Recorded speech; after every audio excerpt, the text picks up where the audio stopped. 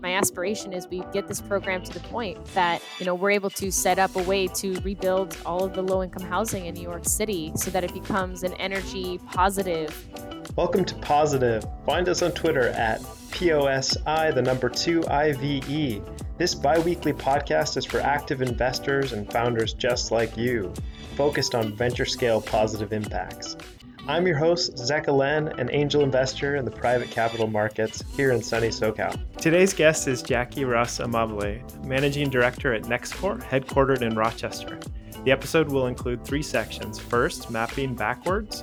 Next, robust teams. And last, ClimateTech at NextCore. Welcome to the show, Jackie. Hi, Zeka. Thank you so much for having me and for introducing me to your listeners. Really excited to be here. The pleasure is all mine. And, I just want to give a shout out. Your former co-founder at Revelar, I know we'll discuss that company. Andrea Perdomo was on episode 14, who you introduced. And at the time you were working, I believe, as a co-author with Brad Feld at Techstars on the new book. How did that go?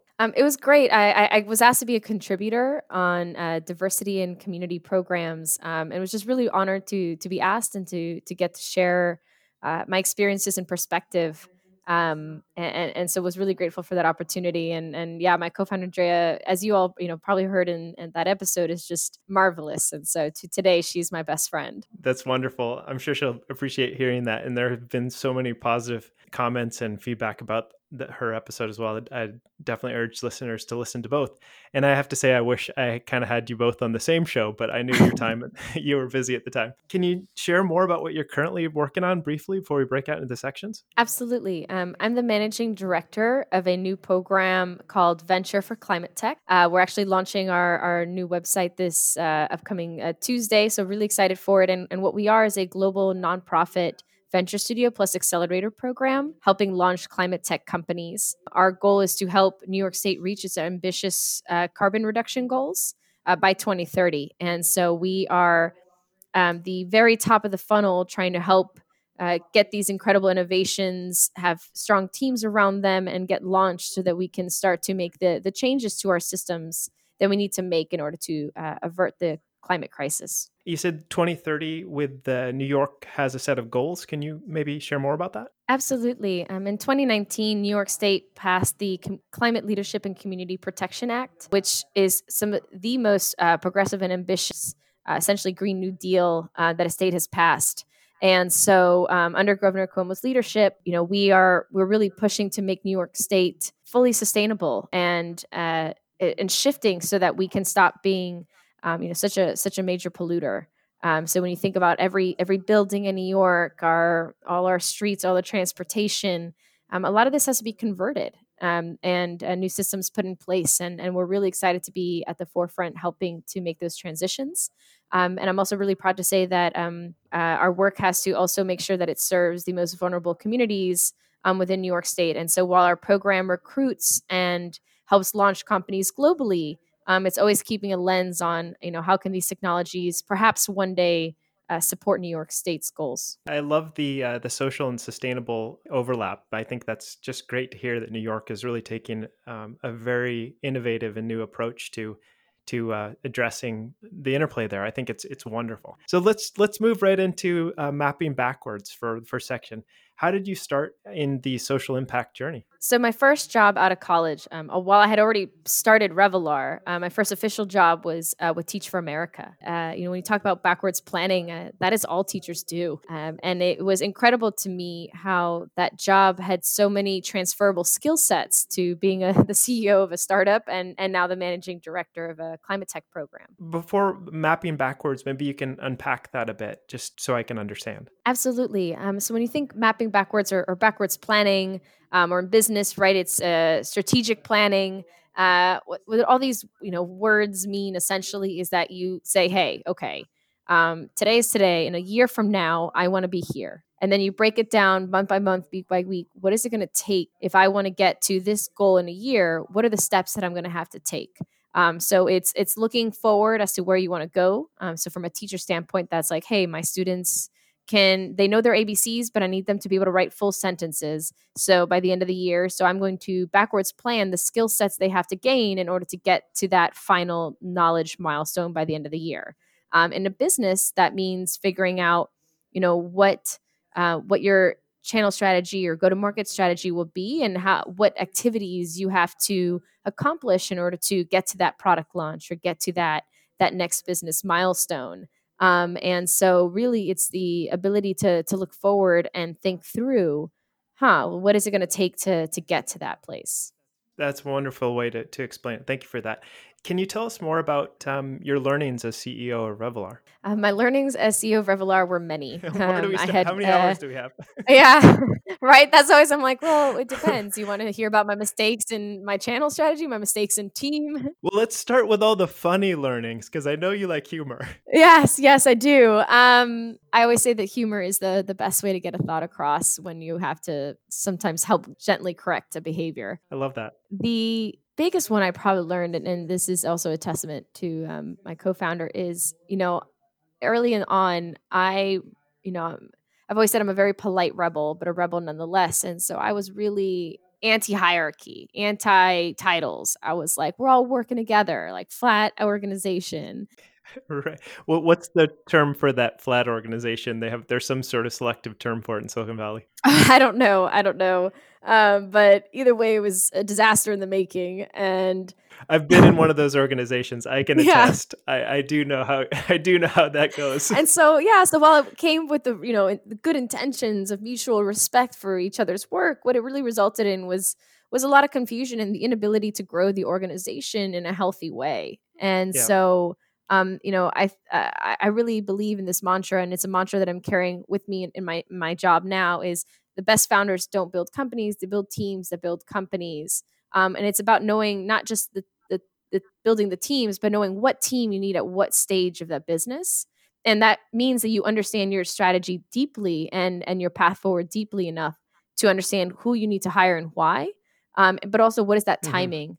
And so I made a lot of mistakes when it came to building teams, and I did a lot of things right too. But you tend to only remember those mistakes. And so I think um, after we first closed our first 3 million, I'll never forget when my co-founder and then CFO came up to me and were like, Jackie, it's been really cute that you've been letting everybody kind of pick their own titles, but That's a nice way to put it.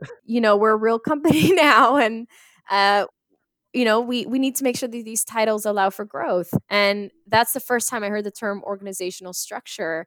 And when I tell you that kept me up for weeks, it does. And now it's my favorite thing to do with founders. I love supporting them thinking through. I love organizational structure strategy because really it's helping set up your team for success, and which is what was always my goal. A lot of it is it's very human, and it's needing to understand what are your strengths and weaknesses and how are you going to hire around that. Like no one person can be great at every one thing. So I think about for example, with technical, right? If I had spent all the time to try to figure out how to build that technology myself, I never would have made it to the market. Instead, I trusted and hired somebody who had an opposite skill set of mine and brought them on through a form of mutual respect. But it's in my space. A lot of time, I meet with founders who are deep PhDs and deep scientists, and they're absolutely brilliant.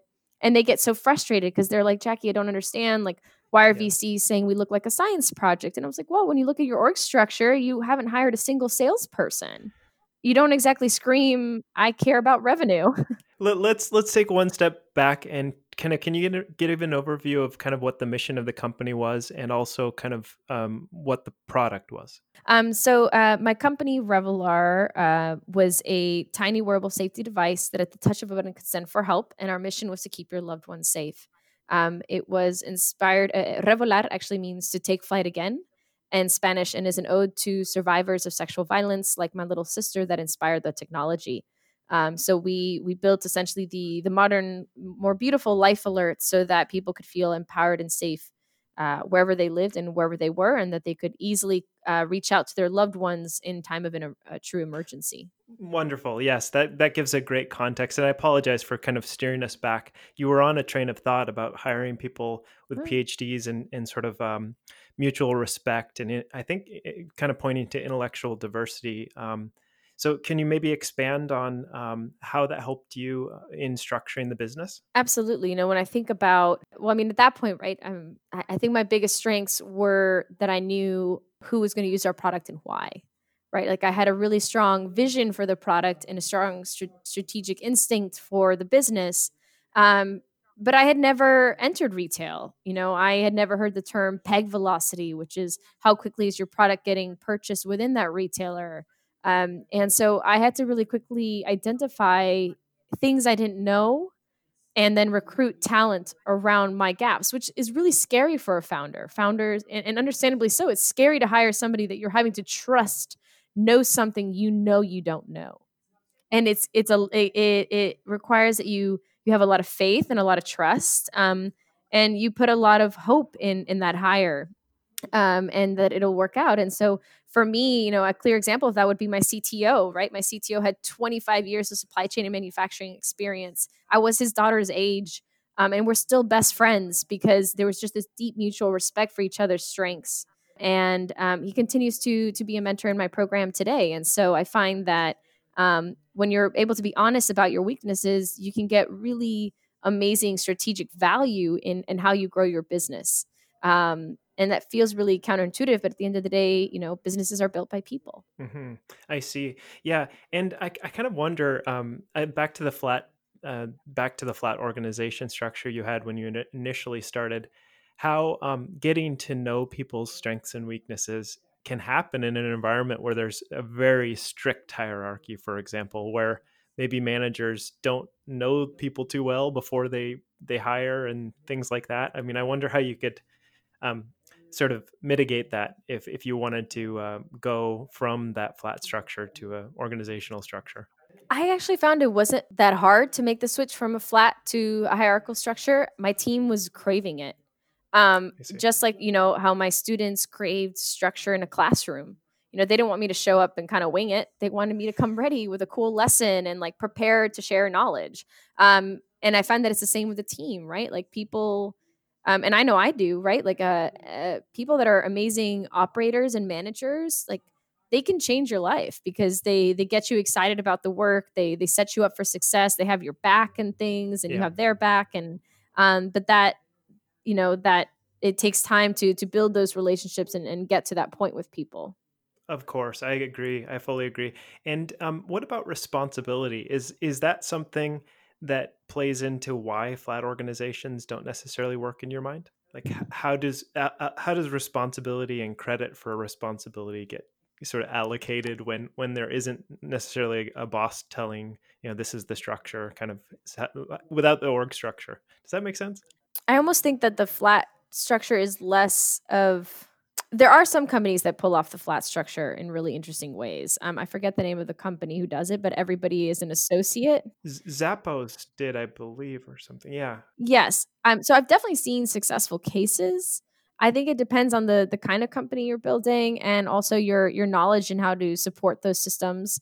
And my guess is that would require really careful recruiting of hires to make sure that they could function within that world.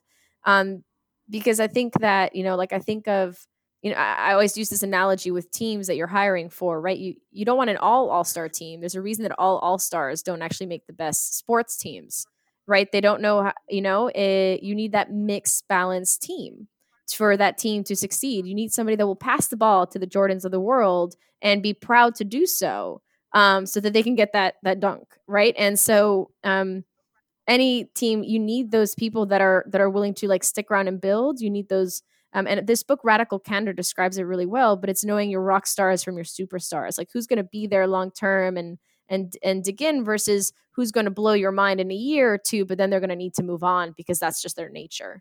And so I think it's also knowing when and where to place people, which comes back to team and timing. Interesting. And how important do you think ego is in hiring good managers? Something that I've seen done in the past and I really liked is I had a manager that actually asked people, how do you like to be shown thanks? Because I think, we often think, oh, this person will like this because I would like this. But that's not necessarily true. Like everybody has their own, there's that book, Love Languages, but people receive gratitude and thanks in different ways. Like I'm one where I want people to spend time with me. Like if you really want to show me you care, spend some time chatting with me. Um, quality time. And some people just need to hear a thank you. I don't really ever need to hear a thank you. I've learned. I'm Quality time. Exactly, and they don't need gifts, they just need a thank you. And so for those people, I make sure to always say thank you because I know that that for them matters.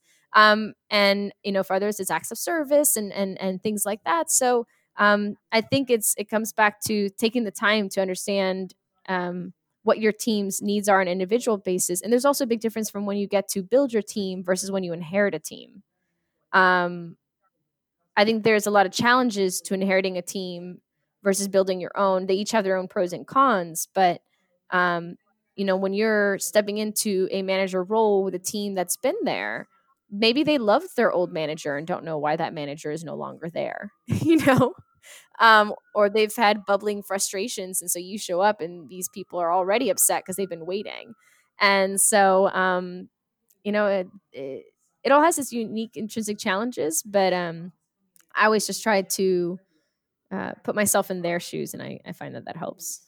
Well, Jackie, I think you did a great job of kind of transitioning into the robust teams section. I want to kind of tie into your experience as a teacher, as a leader, and how that helped you as you transitioned into Techstars and kind of what you were working on with Techstars. So in my time teaching, I learned, I think, one of the most valuable human lessons, and that is that everybody is weird and awkward. There are no exceptions. Like Wait, not me, not me. everybody, Just everybody. No, I joking. know. And I think as a teacher, you see these kids and you're like, wow, like in fifth grade, I would have thought this kid was impervious, to whatever it is, The tough the kid or tough kid something. or the cool kid or the nerd. And like they all had their own moments, right, of just being so purely human. And when you apply that to adults, right, really adults are just tall kids. Um, Oh, and that's sweet. so, or in my case, not that tall. My students were taller than me half the Well, time. Um, oh, which is interesting for power dynamics. But it okay. it was this realization that like if you give people a little time or even chance to like explain themselves, sometimes comments just come out wrong. And so as I started to enter the tech world, right, like people are like, oh, it's very male dominated, some of the comments, and I was like, yes, but what I found was that when you're trying to communicate across cultures, which has been 99% of my life, I've always lived in a culture that was not my own. And that's a really weird thing to say, but I'm what you would call a third culture kid. um Wow, I've never heard that term. I hadn't until somebody was like, "Oh, you're a third culture kid like me," and I was like, "What is that?" And essentially, it's the people that were raised within a specific culture, like I was, the Latin culture, but not within a Latin community, and I constantly moved. And so it's always been my job. I've always been the new kid. I've always had to introduce myself and build bridges. And at first, it's awkward because when you enter a new community, people are like, "Oh, you're strange. You're different." And I Yeah, there's a cultural Mhm. norm. And it's a vocabulary. I had that same culture shock when I moved to New York, right? Like sometimes people would say things to me and I was like, "What did you say? Like are we both speaking English?" And so Oh no. um but it was a way of speaking and you get used to the flows, and so I find that I Yeah. code switch all day every day. Um Yes, code and switching. that helps me as I've entered different industries and different teams. But it takes a lot of listening and getting to know people to be able to make that leap. Yeah, you and Andrea both brought up code switching in this now what we're recording and in the episode she was on. Hmm. It's such an interesting topic, the idea of code switching. It seems like there's the cultural learning aspect, there's kind of the personal identity aspect, the sort of need to fit in, the need to feel like a sense of belonging, for example. Yeah, or just a way of help. And I think we've talked about this. Like everybody has their own biases. I am not somehow immune to biases, right? I also The human condition. Yeah, and so I see code switching as a gift I try to give, right? Like, hey, I'm going to do my best to communicate on your level or zone so that we can because that's the point of language is to communicate. So sometimes people are like, "Oh, you didn't say that perfectly," or "That didn't come out perfectly." I'm like, "But did you understand me?" you know, that's what matters. Exactly, and to hone one's communication is kind of an act of empathy to some degree. You're trying to extend understanding and Yeah. appreciation for each other by. And all animals That's do why I it. like podcasts. Yeah, Oh, yeah. okay. Um, With body language, for example, or it's like, for example, like I know with I just watched the Call of the Wild with my wife last night. It was really fun. There was this animated dog in the film, and all of the wolf-like characteristics of the dogs, how they communicated in the pack, were quite interesting.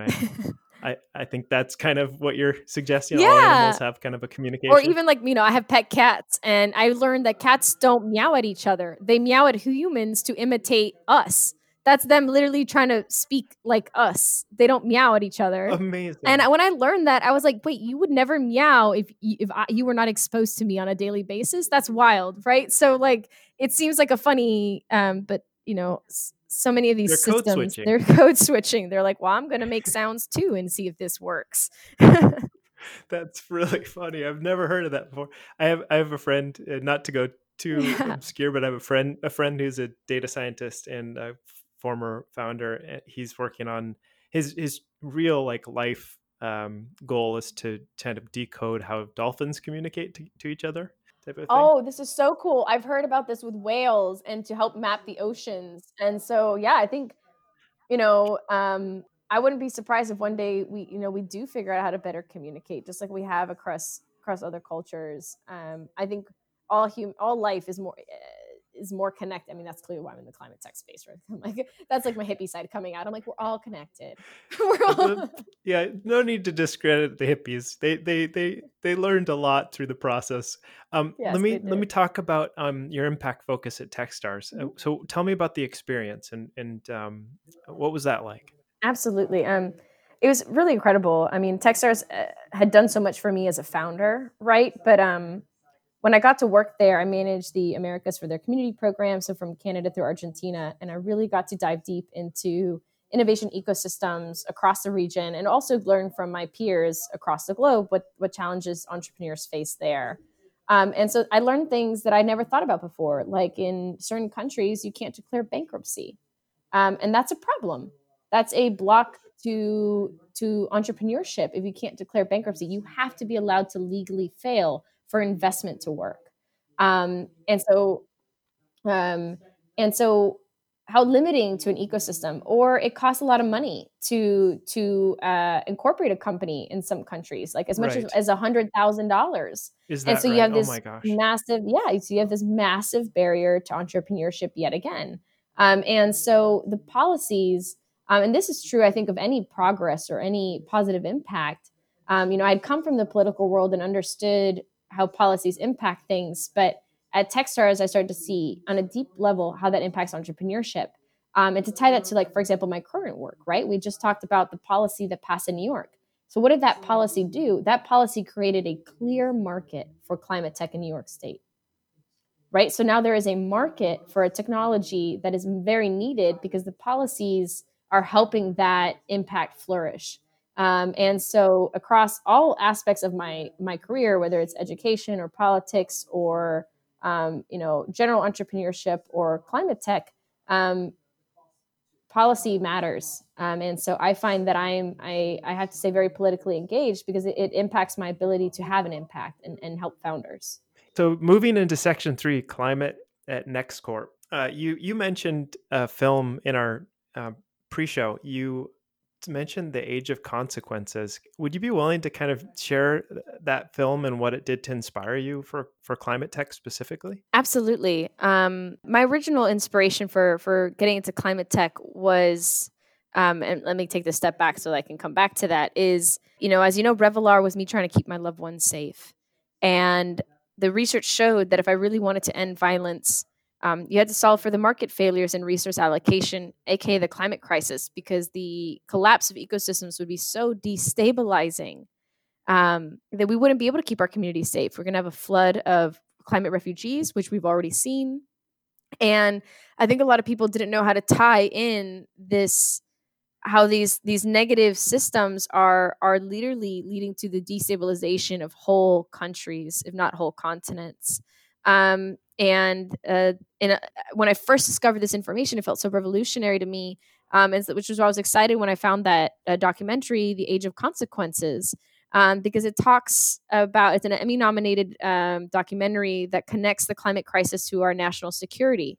And it talks about why the U.S. military has declared the climate crisis a national security issue, because it is.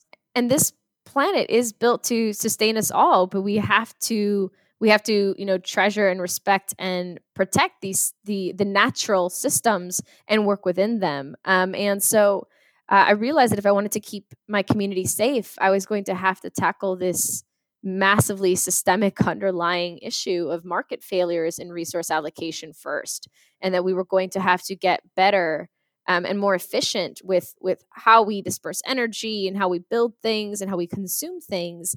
And to take that one step further, yes, consumers are changing the narrative and they're starting to make demands. But it's also mind blowing to think that 100 corporations are responsible for about 70% of the emission issues. And so that's also where policy comes back into play. Like, how do we um, hold people accountable? Because I'm a true believer in capitalism, but it can't be at the expense of the world's security. um, we all have to drink clean water. We all need clean air. These are basic human things that we need to access to have a decent chance at a quality of life. And I think that documentary just does is just so powerful and hones in on that. And there's a lot of incredible documentaries in the space that have really blown my mind. But I always come back to that one.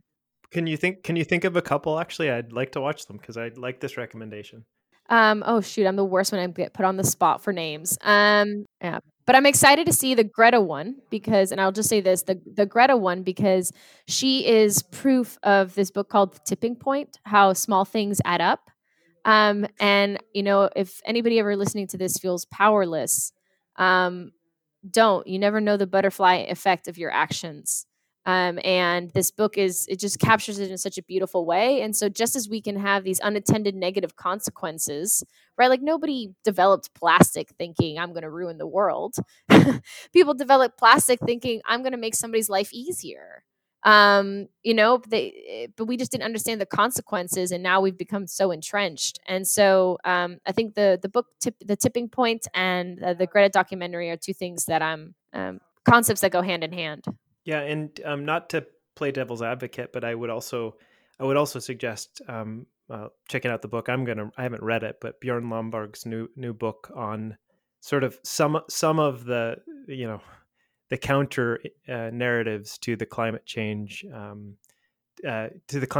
initiatives. I know Bjorn Lomborg has been around for a long time, and sometimes he gets some flack, but I like that he takes a statistical, data-driven approach to some of the discussions. I think just to kind of balance out some of the narratives, it helps. And that's fair. I think that any industry has its pros and cons, right? We know something needs to change. We know something needs to shift, but we need to do it with integrity. That's and so, for example, I was reading about some of the clean energy products in Latin programs in Latin America that are now leading to the displacement of natives and if not murder, because they're trying to block certain hydroelectric dams and things like that from ruining their communities. And so it's like, yes, we need to apply these technologies, but we need to apply these technologies with equity and sustainability and fairness in mind.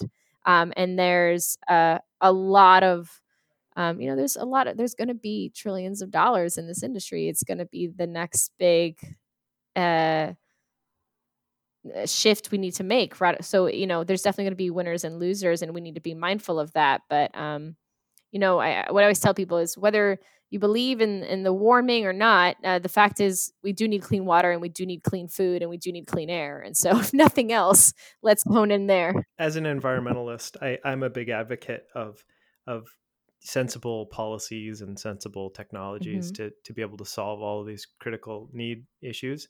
However, where I do draw the line is just at the expense of human suffering and things like that. So I definitely think it's important to to balance out those concerns always. Agreed. Agreed.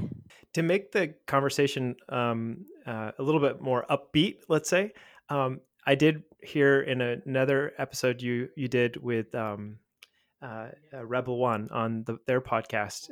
You mentioned your passion for cities, and in that episode, I don't think you both had a discussion around it. So I wanted to understand kind of well, for one, I actually just in research, I wanted to maybe mention the SDG goal 11 and some of the statistics around it, just for frame of reference. Half of humanity, 3.5 billion people, live in cities today, and 5 billion people are projected to live in cities by 2030. Also, cities account for 60 to 80% of energy consumption and generate as much as 70% of human induced greenhouse gas emissions. That's a pretty wild number. By 2050, 70% of the world population is predicted to live in urban settlements. The question here is, what opportunities in New York and or nationwide relate to climate tech and cities going forward, and which ones get you most excited? Oh, I love this question. So many things get me excited. But when I think about New York State or even New York City, let's just do New York City right now, right? I can give the example of NYCHA, the New York City Housing Authority. It's the largest housing authority for low income housing. These properties were built in the 40s. I think it's like 150,000 units. The next largest is 50,000 units. Just to put into context, because this housing was federally funded, it has essentially dried up, and this amazing organization is working tirelessly to try to figure out how to put in the necessary upgrades for these low income communities so that they can have access to housing with a basic human dignity and a strong quality of life, right? So these buildings are old. They suffer from lots of lead. Their heating doesn't work, so they're freezing in the winter and they're hot in the summer. And if you've ever spent a summer or winter in New York, you know how extreme those two are. They may not have access to green areas, and when you think about quality of life, like these communities deserve more, and they're advocating and organizing for more. And I do believe that technology can help. Technology and impact funding can help to change for these communities. Like I dream, and my aspiration is we get this program to the point that we're able to set up a way to rebuild all of the low income housing in New York City so that it becomes an energy positive and clean space for this community to thrive. And the book, the Tipping Point, touches on why that's important to provide communities with clean, beautiful spaces. Crime was skyrocketing in New York for a while, and then they started to double down on making the spaces look beautiful. And weirdly enough, the psychology is right. Like people aren't going to destroy a space that is where they feel like they're being honored and respected, right? So it creates a greater safety and better communities. Mm-hmm. And so I think by showing these communities the respect that they deserve and the housing that they should have, livable, survivable, healthy housing they should have access to. We're not saying mansions for everybody. We're saying, they shouldn't be breathing in pollutants every day.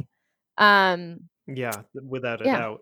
So that's I would love, and my dream is to help somehow spur that transformation for these communities in New York City.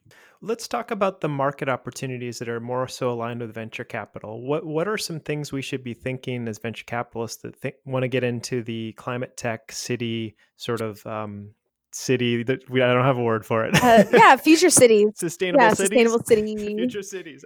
I'm actually not going to edit this one out. I don't care. I'm learning as I go here. Yeah. No. Well, good. I made you laugh. I forgot the question. It's one. The main thing is just the market-based solutions for venture capitalists to look at opportunities that may be arising in kind of the sustainable cities, climate tech meets urban opportunity sets. Yeah. So funny. This article just came out in the MIT Technology Review that was like how VCs can avoid another clean tech bloodbath, right? And it was basically like, invest in climate software solutions and later stage startups. And I was like, well, that's really no different from any other VC avoiding risk. Right. I'm like, that is not new to climate space, but I thought it was funny. But I think, I think people like Elon Musk are showing that there's, sometimes life favors the bold. When I think about the big intrinsic issues or systemic issues that we're dealing with in climate, it's buildings. So think about how many large buildings there are in New York that have to be heated, cooled, lights on, lights off. Um, Running water, the transportation, the cars, our energy grid systems, how they're connected. I think there's incredible opportunity, but I think we have to think through what do these returns may not look the same, but the the the value is still there. And so I think one of the things that I'd caution any VC coming into this space is come into this space with with patience and faith in what people can build. But you know, it's not going to happen overnight. It's not going to happen in 5 years. Probably not even going to see a return in 10. These companies need a lot of support and a lot of time to make these transitions because they're overhauling entire communities, right? This isn't some quick widget you can plug in to improve something. These are things that are take time and intention, and patient capital. And so my hope is to help build a community that can help of investors that can become knowledgeable on the best opportunities within this space, but that we also um, surround our founders with venture capitalists who are not going to have unrealistic expectations for the timing of their progress. Yeah, I should probably speak to this one and offer a bit of a kind of a counterpoint to this. I think it's an excellent way you're framing it and discussing it, the mindset shift, etc. The only thing that I think would probably, in certain circumstances, not necessarily align would be just kind of the life cycle of Mhm. funds. They tend to be around 10, 12 years for venture capital funds. And the returns windows, usually they're investing over about 3 to 4 year periods. And if you're early stage, you've got 5 to 7 years to get a return on those investments. And I kind of wonder if, for example, with SPACs, for example, Mhm. in We're the seeing a kind lot of of those. prior to IPO stage, seeing a lot of those, and also I think it was with Carta X just yesterday, is releasing like $100 to $200 million exit sort of product for founders who want to exit early onto their exchange. That could be something interesting, as well as also gosh, there's that long-term stock exchange. I don't necessarily think it may align with climate tech opportunities, but maybe this lower exit range, more like growth equity range, could be sort of an avenue to allow for venture capitalists to invest without necessarily it being thought of as like your $1 billion IPO, 9 year exit type of thing, something like that. Well, maybe this is even a better way of framing it. When you said venture capitalists, I was almost imagining like individuals investing, not so much with a fund, because to your point, the fund mechanisms are not always aligned with what the space requires to actually succeed. There are exceptions, right? Like, again, I Tesla. But talk about he's like, I'm going to build cars from scratch and vertically integrate everything, and people must have been like, that sounds impossible. And here he is, having shifted an entire market and forced every other entrenched competitor to meet him, not the other way around. Um, and so I think at some point you do meet these exceptional entrepreneurs that can make these radical leaps for society. But I think when I think of how venture capitalists can invest in this space, it's almost more not to say that they can't invest in a fund model. I definitely know plenty of funds in this space, but if you're a first time investor in this space, um, you know, maybe consider it either bringing somebody onto your fund that really understands the space, or investing personal dollars where that can be you can be more patient with. But I will also say that I see a lot. I remember hearing a lot of investors when I was a founder tell me, "Oh, Jackie, I try to do hardware, and I found that I just really don't know how to support founders in the hardware space." And they're like, "It just didn't work out for me, and so I don't think that I'm meant to help founders in this space." And we're thinking like, okay, like fine, do you? But it, I think that that's like if you're coming into if you want to be in this space, you're going to have a different attitude. And let me share an example of what that looks like. Brad Feld, Foundry Group. They had, my understanding is they had invested in a company that was very similar to Fitbit before Fitbit, and it failed because the timing was wrong. Um, but that didn't mean that they looked at Fitbit and said, "Oh, we tried this and it didn't work." They said, "You know what? Last time we tried this, the timing was off. Let's try it again."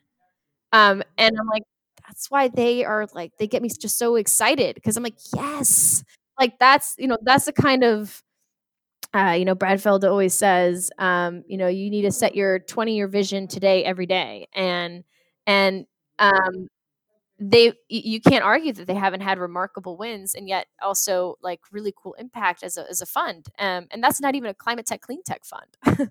That's just a very different kind of fund. And so but we are seeing new types of venture funds, whether it's breakthrough energy ventures or hybrid alternative financial models.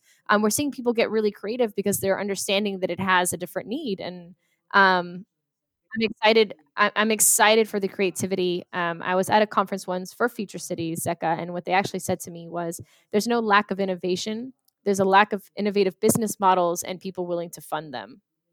And that was the first time I realized not all models fit all feet, right? So like, you need to build models that will help support the space until it doesn't need that support anymore.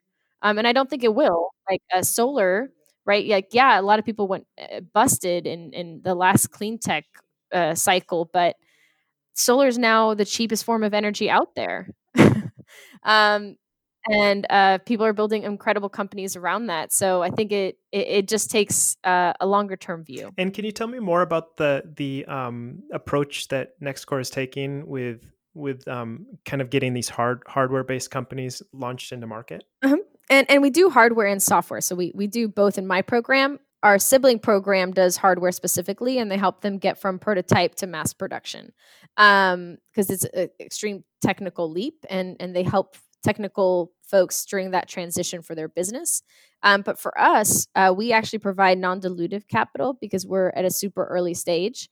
And we're trying to de-risk these businesses and help them build robust teams by creating a talent pipeline and helping support the hiring of talent onto these, for these innovations and the innovators behind them, to build robust teams and help them hit these next milestones so that they can be of more interest to traditional funders. So we're essentially trying to fill in a gap, and it's a gap that's actually expressed in that same article I reference about like them saying, well, if VCs want to avoid a bloodbath, they got to invest in software in later stage.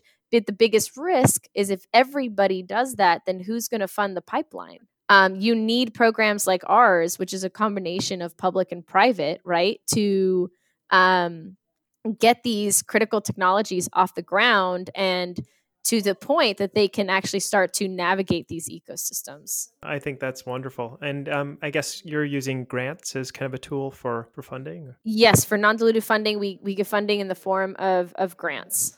We're hoping to be able to provide more kinds of capital down the road, but with our seed funder, that was the path that we decided to go down because the ultimate mission and goal is to have this impact and de-risk climate tech. Fantastic. I'm sure a lot of people are going to just be flocking to your firm. This is amazing. And so, do you also collaborate, or do you enter the market kind of post SBIR grants or National Science Foundation types of grants, or how does that work? We actually help. We do both. We will do because it'll be our first year. We're gonna do. We support our founders both with grant writers to support them in applying for grants. Some of them have probably already accessed grants on their own, but we help them with further grant funding. But we also then do an investor boot camp and help support them through more traditional fundraising models because grant funding is amazing to a certain degree, but it often comes with limitations on how they can use that funding. Which and so they need a mix of grants and sort of impact funding with traditional funding so that they can do the business building activities they have to do. I just want to thank you. You've been so helpful and so passionate about sustainable cities. I'm so excited about all the references. I'm going to leave that in the show notes. And is there anything else you'd like to share with the audience before we roll on? Just thank you for listening to my story. And I really hope that, like me, you're a climate techie, a nerdy climate techie like me, and would love to see many of you, join our community and get involved. It's going to take the world's largest collaborative effort we've ever seen, and so I'm excited for the challenge and for the opportunities. So thank you. We've had amazing guests on the show, and I'm very grateful for all of your support. The show is now available also on Google. It's available on Amazon. It's available on pretty much all the platforms, iTunes, hosting primarily on Breaker, so you can interact with the show there. We would love any positive feedback you can give on iTunes especially. Leave us a review and keep listening. Appreciate it.